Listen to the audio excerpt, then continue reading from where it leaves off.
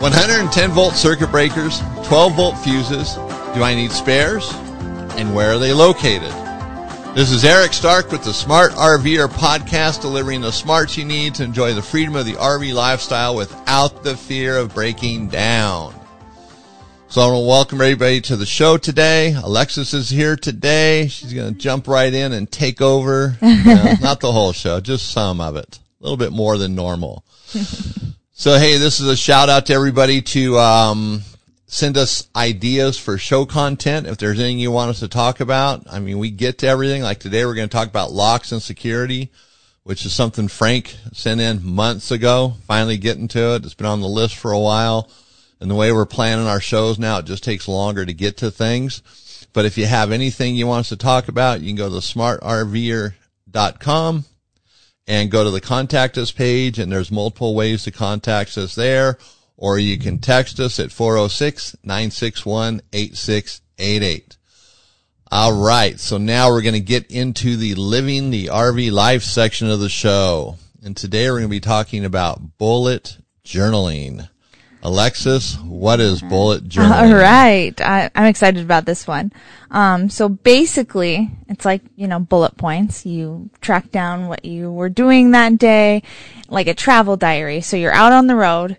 You want to remember things. So you got to keep a list, and whatever's important to you. That's the beauty of this. You write down maybe things you saw that you've never seen before, first times for everything. Maybe a song you heard while you were traveling and you just want to remember that. Play it when you get home and you'll think of the time when you were out there. The beauty of it is just the sky's the limit with this. It's really awesome. It sounds like it. Now, one thing you just said about the song. Yeah. Sometimes you hear a song on the radio and I'll remember that song. Then you get home and you forget it. You do. So you Great gotta to write it down right. if you have the journal there. One spot for everything. Just keep it all together. Right. If you want to write it down with each other, if you're traveling with somebody, your spouse, your kids, just everybody can get involved with this. It's awesome. And you can kind of look at what everybody else is writing, maybe get ideas. It's great. Right. Now, would you suggest us both, the spouses, do this?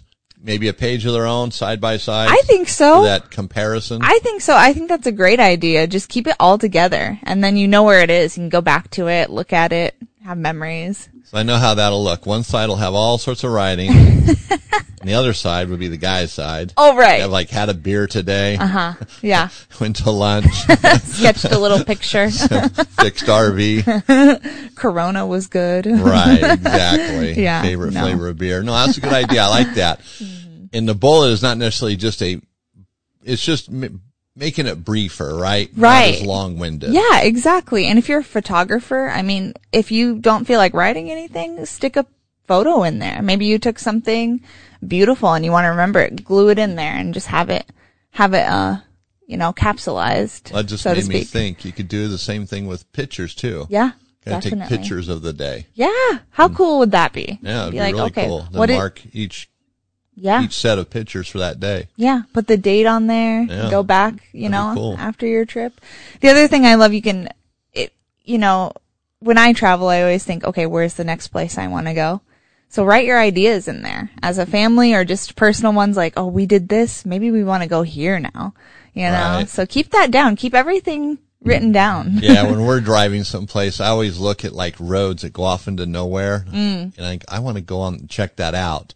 Then when I get home, I always forget, or I forget exactly where it was at. I'll look at it on a map and I never find it again. Yeah. So that's what this bullet journaling is about, to help keep those memories. Yeah, remember, if you're driving, doing something, your hands are full, you can always have your spouse or another person write it in quickly for you. Exactly. It's a team effort. It's nice. All right. That sounds like a good idea. Yeah. So hopefully everybody will benefit from that and put that into practice, or at least try it.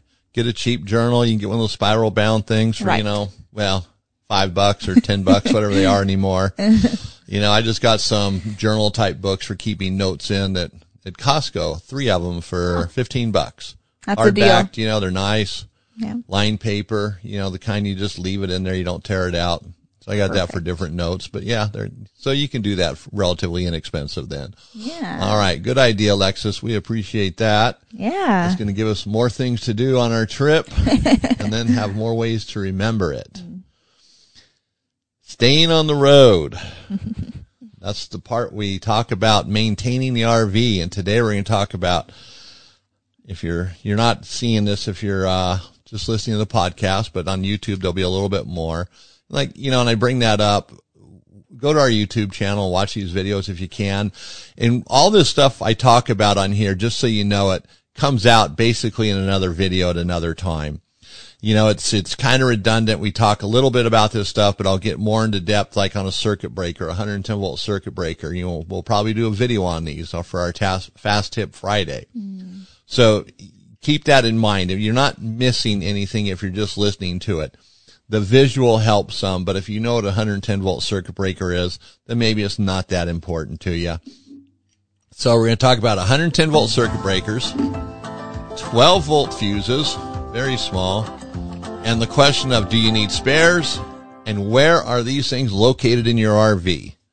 Because everybody has probably come across this where something stops working in the RV and you can't find the fuse or the circuit breaker. And Alexis, how many people have come in here, or you heard me talking to them on the phone? Did you check your circuit breakers? Yeah, I mean, a lot of people, even myself, I've asked you questions about it And then for how my often RV. do they say, I don't know where they're at? Yeah. Or I didn't check it. Exactly. Being able to find them is important, Knowing how to check them is great, but you still got to be able to find them. So everybody's been there, I think, one way or another. Even I have in homes, or like our business here when we first moved in, trying to sort out some electrical because some of the things we were doing. And it actually turns out the electrical system in one unit was tied into the electrical system in a new unit next to us, so things are complicated, but we worked through it. And that's what it's all about. It's just working through the little issues with these things. And every RV should have 110 volt circuit breakers. Some of them might have built their own and left them out because they didn't have any 110 volt in it. But your typical RV is going to have 110 volt circuit breakers. It's going to have the 12 volt fuses, the little plastic type. There's ATCs, there's the micros, the minis, the maxis. There's different types of fuses, and sometimes they can be very hard to find, and sometimes they'll be in plain sight. Well, maybe not truly in plain sight, but more visible. So the age of the RV is also going to kind of tell whether they're, how visible they are. A really old RV, like in the 70s, might not even have 110 volt circuit breakers, but it'll have fuses. And the fuses are probably on the ancient, converter that's located in a cabinet someplace. Newer RVs, the circuit breakers and the fuses are generally in a power distribution center, usually very visible, easy to find. So that makes it a little bit easier when you're trying to diagnose a problem. Because sometimes diagnosing a problem, you can get lazy and you really don't want to look for the hard thing. You want to just, what's the easy thing? Mm-hmm. We get phone calls here. Hey, this stopped working. What's the easy way to fix it? They don't say that, but you can tell that's what they want. They don't want to have to check fuses or wires or anything. Just, where's that silver bullet? Yeah. So, at some level, the circuit breakers are going to be in a central location in the RV, maybe in a power distribution center, maybe separated, but they're going to be probably close to each other.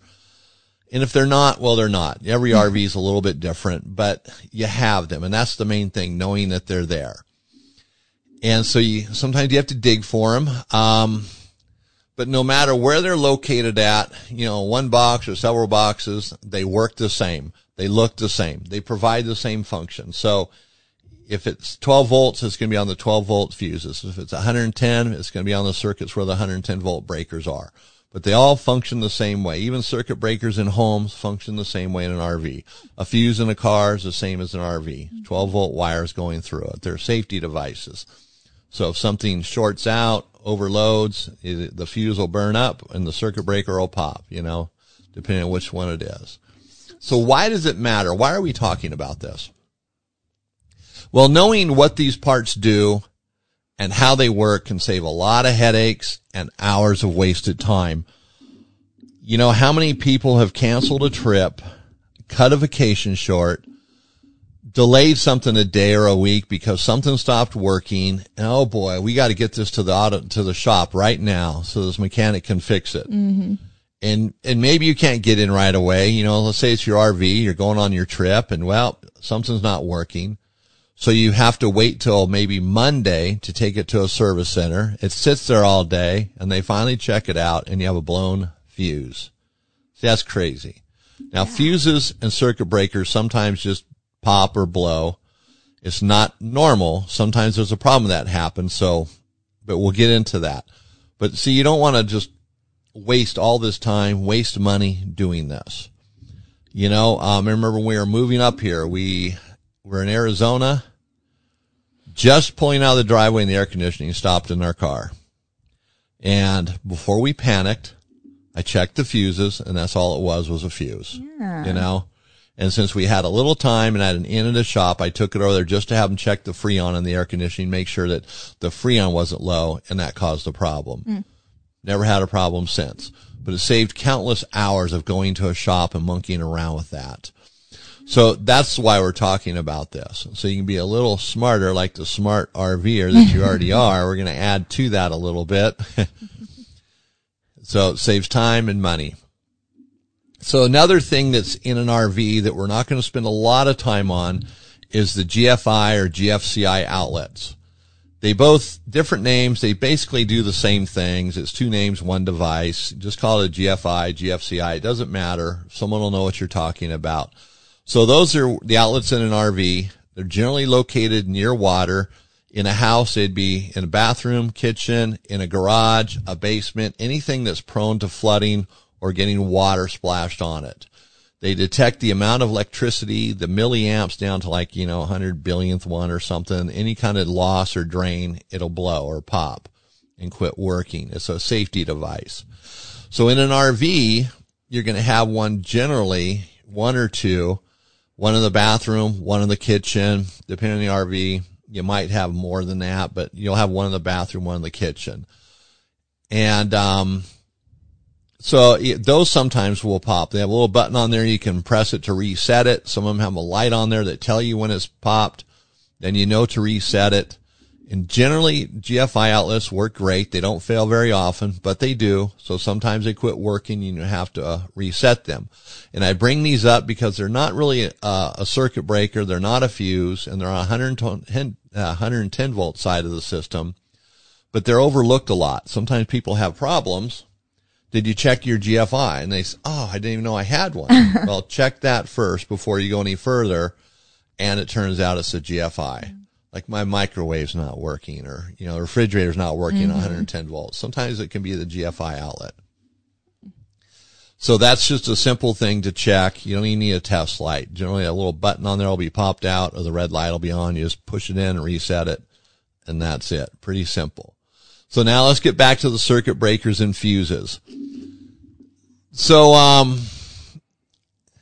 let's talk about the 110 volt circuit breakers for a moment. We're going to dissect these. Now, in the 110 volt circuit breakers, when you're working on the 110 volt system, it's always good to turn off the power. You have to test them with power on, but, be careful. Don't just go sticking your fingers in and touching things. And use a voltmeter. Always keep a voltmeter. That's the best way to test things, whether it's 12 volts or 110 volts. There is an occasion where you want a test light. Sometimes they're more practical, easier to put in a toolbox, but voltmeters give you much more information. And they can go from 110 to 12. One tool for both. So on circuit breakers, if you're looking on YouTube, so this is a single pole right there. So this does one circuit. A double pole would be two of these switches side by side. I should have brought one in here, but I didn't. And it runs two circuits. Typically, you'd use that for a 220 situation. This is pretty much what you're going to find in an RV, is a single pole. And pretty basic deal. So not real complex. When you go to replace a circuit breaker, if it is bad, just take the circuit breaker out and show it to the guys at the store where you buy it. A lot of these RV circuit breakers can be bought at hardware stores. Just don't tell them it's for an RV, otherwise they run you right out. So it's not a real complex deal. And one cool thing about most of the converters today, they take several different circuit breakers, and they're all kind of interchangeable. So if you buy a new power distribution center, you can use your old breakers. It's not an issue. It's a real simple little deal.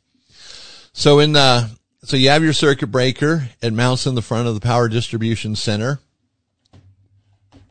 So I have one here. There's no breakers in it. So we'll do a video on this. We'll get a little more complex on it. So it mounts in the front of in the power distribution center. And they have a bus bar. The bus bar is what has the 110 volts on it. Then you have the opposite side, little clips that hold the breaker in. So the bus bar and the clips, the breaker snaps right in. Easy to take in and out. They pop right in and out. Not a big deal.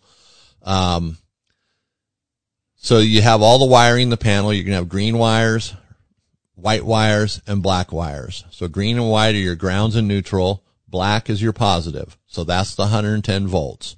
So that's the wire that you need to be very careful of, and the bus bar. So all the breakers are not the same, in general. Your RV ones are going to be very similar. They're going to be same as a house. They work the same, but you have 15 amp, 20 amp. You can have a 15, you can have a double mini breaker where it has 2 poles on one breaker, so you can get twice as many in your box. They call that stuffing the box. So if you run out of space and you need to put another breaker in because you ran another circuit for something, you can get a mini breaker where it has 2 poles on it, 2 individual 110 volt circuits. But they work the same. They have a screw on them where the wire goes into it. The screw is either a flat head, Phillips head, or a square tip, usually a number 2. And you always want to make sure you tighten those up very tight. You do not want loose connections, whether it's 12 volt, but especially not 110. Alexis, how many people come in here with melted things, and what do I say? Connections. No, I'm just kidding. Yeah, connections. Paying attention, huh? And so a circuit breaker can be tested in the panel as well. That's probably the easiest thing to do. So if you're suspect of it, you just leave the 110 volts on. You have the breaker in the on position. You get your voltmeter, and you have grounds and neutrals in the breaker panel, or the power distribution panel, the box, whatever you want to call it. So you can ground out your meter there, and you put your positive lead of the meter onto the screw where the wire goes in. If it's got 110 volts, 120 volts, it's good. If it has nothing and the breaker's on, it's bad. Very simple. It's cut and dry.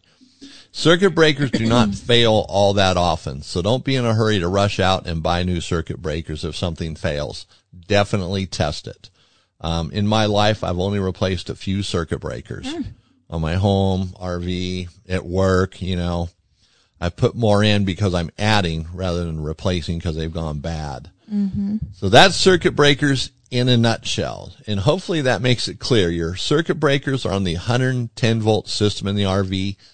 And also, before I forget, or actually I did forget, when a circuit breaker pops, the little switch is going to go about halfway. It's not going to go all the way over to off. Oh, I didn't know that.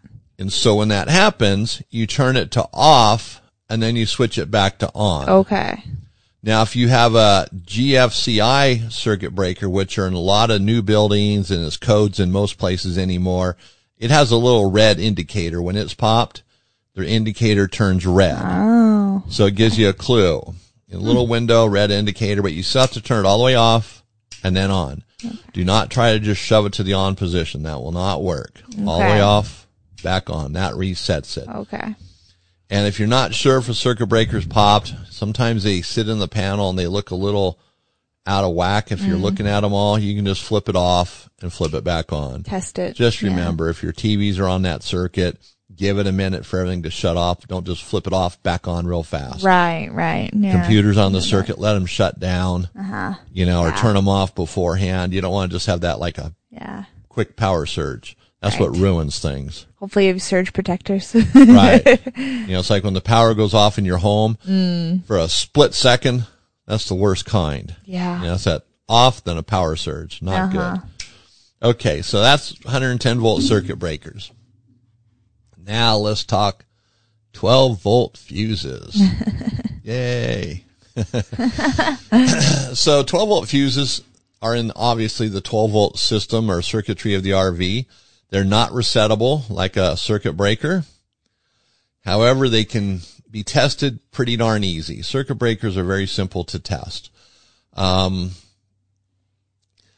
there's also 12 volt circuit breakers that can be found in RVs. And there's several different types of 12 volt circuit breakers, and there's different purposes for them.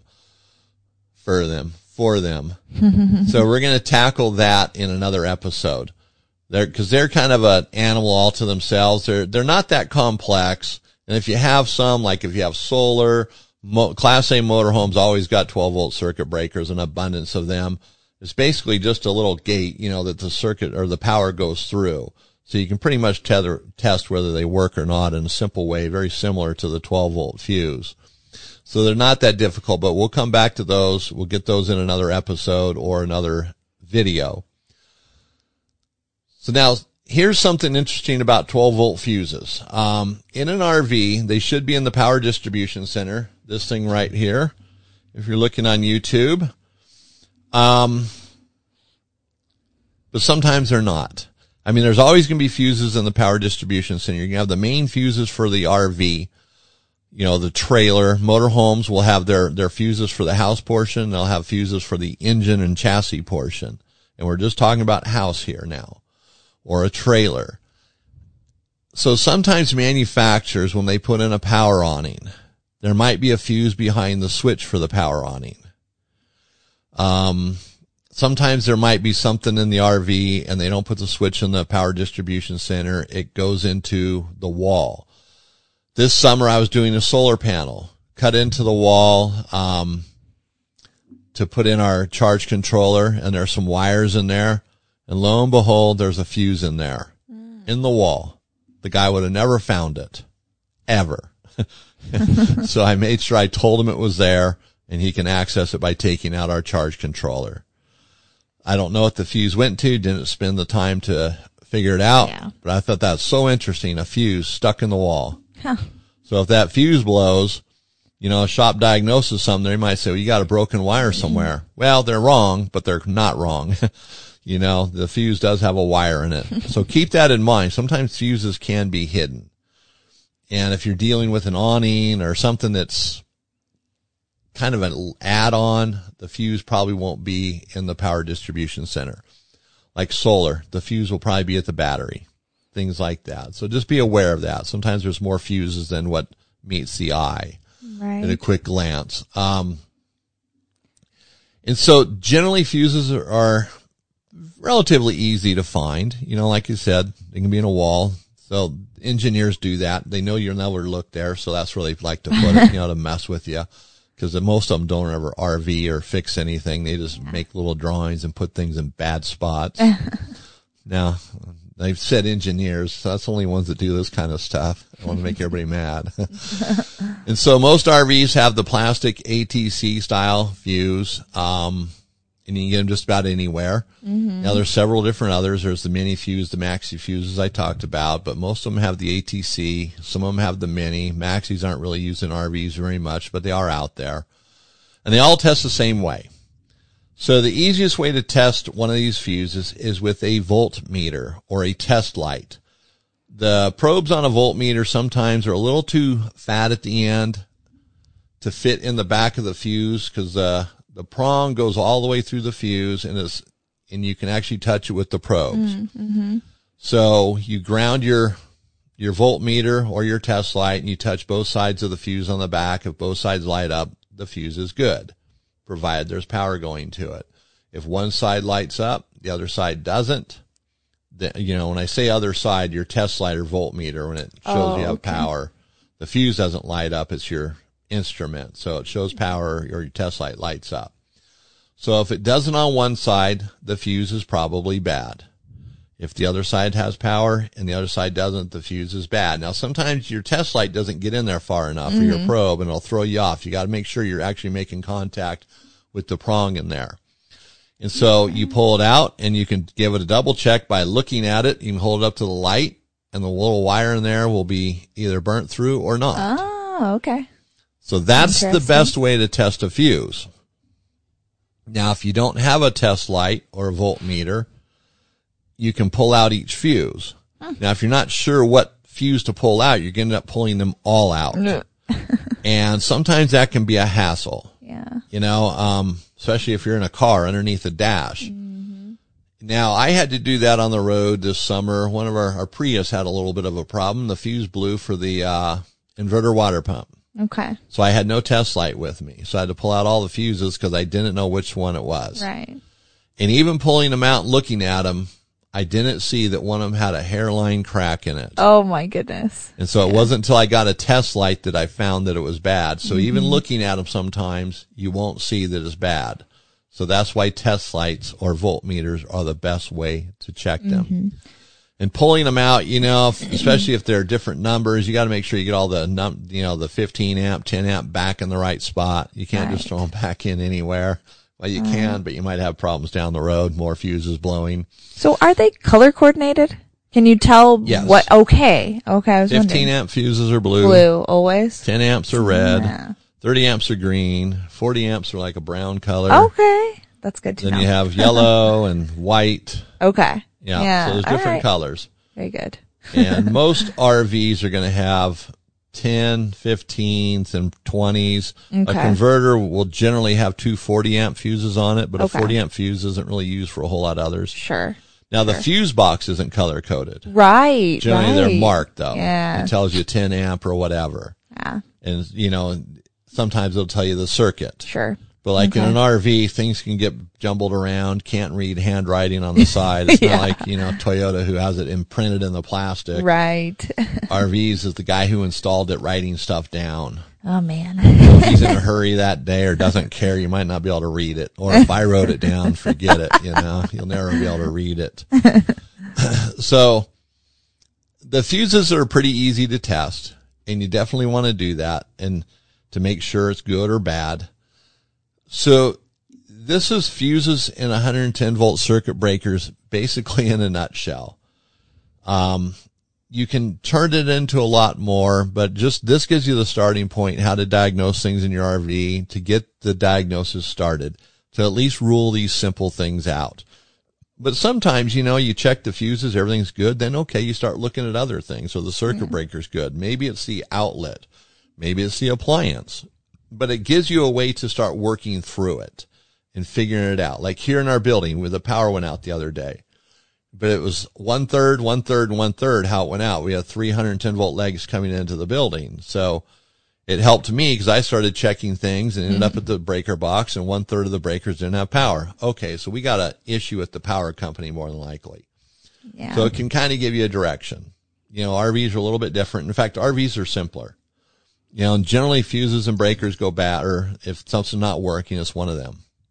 If the appliance fails, well, the appliance just fails. Easy to fix that, right? And wires typically do not break in RVs. Okay. You hear that a lot. Guys, well, I took to this place and they fixed the broken wire, but now it doesn't work again. So it wasn't a broken wire. It was some intermittent thing. Okay, but we don't want to start knocking everybody.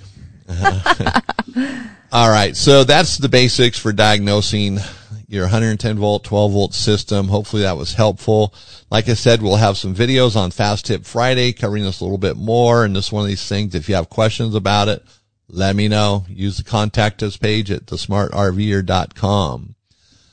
So as a side note here, in February of 2023, and Alexis, do you remember what's coming out in February of 2023? That's next year, next February, 2 months away. What is it? It's going to be the solid vinyl windshield cover for Freightliner that's chassis right. RVs. Exciting. So that's going to be for the M2 and the S2 RV. Yes. And it's going to be solid vinyl, and it's going to be high quality. This thing's going to be awesome. We've already got fabric samples. Everything's in motion. We just won't have it done, ready to ship until February. Woohoo. So if you have a Freightliner M2 or S2 RV and you want a windshield cover for it and you want it to be solid, give us a call. We're the people. Get on the waiting list if you want.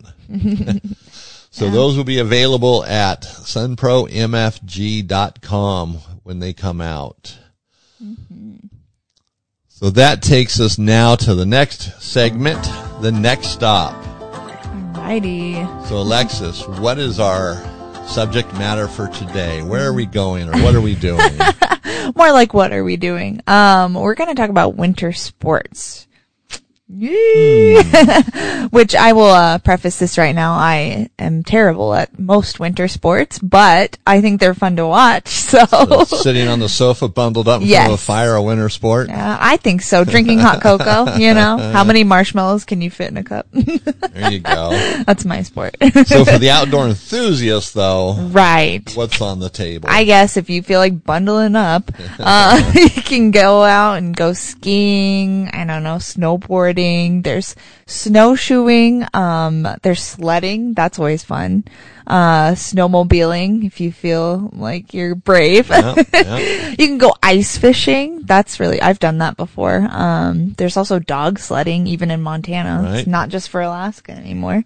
If you feel like maybe you need to warm up, there's so many hot springs, especially around here, that you could hit up, and that's fun to do when it's cold.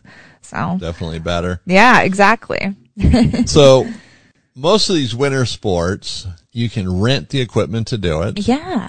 I noticed here you go into a lot of the stores, the tractor, farm and fleet type stores. Right. They sell snowshoes there. Yes. Different varieties of them too, and they're relatively inexpensive too. Yeah, exactly. And I think even Costco sells them. They do. Yeah, so those aren't that big of a deal to get, and I think they're under $100, under $60 maybe. They're I think you're right. All that expensive if you bought a pair. You know, figure you'd rather just buy your own than rent them. Right. Yeah. But you can rent everything. I know here a couple years ago you go snowmobiling for $150 for 2 or 3 hours, whatever it was. That's not bad. And they provided all the clothes. Yeah, it's not bad at all. So, you know, and that's probably the worst thing is the clothing for some of this stuff, you know, like snowmobiling.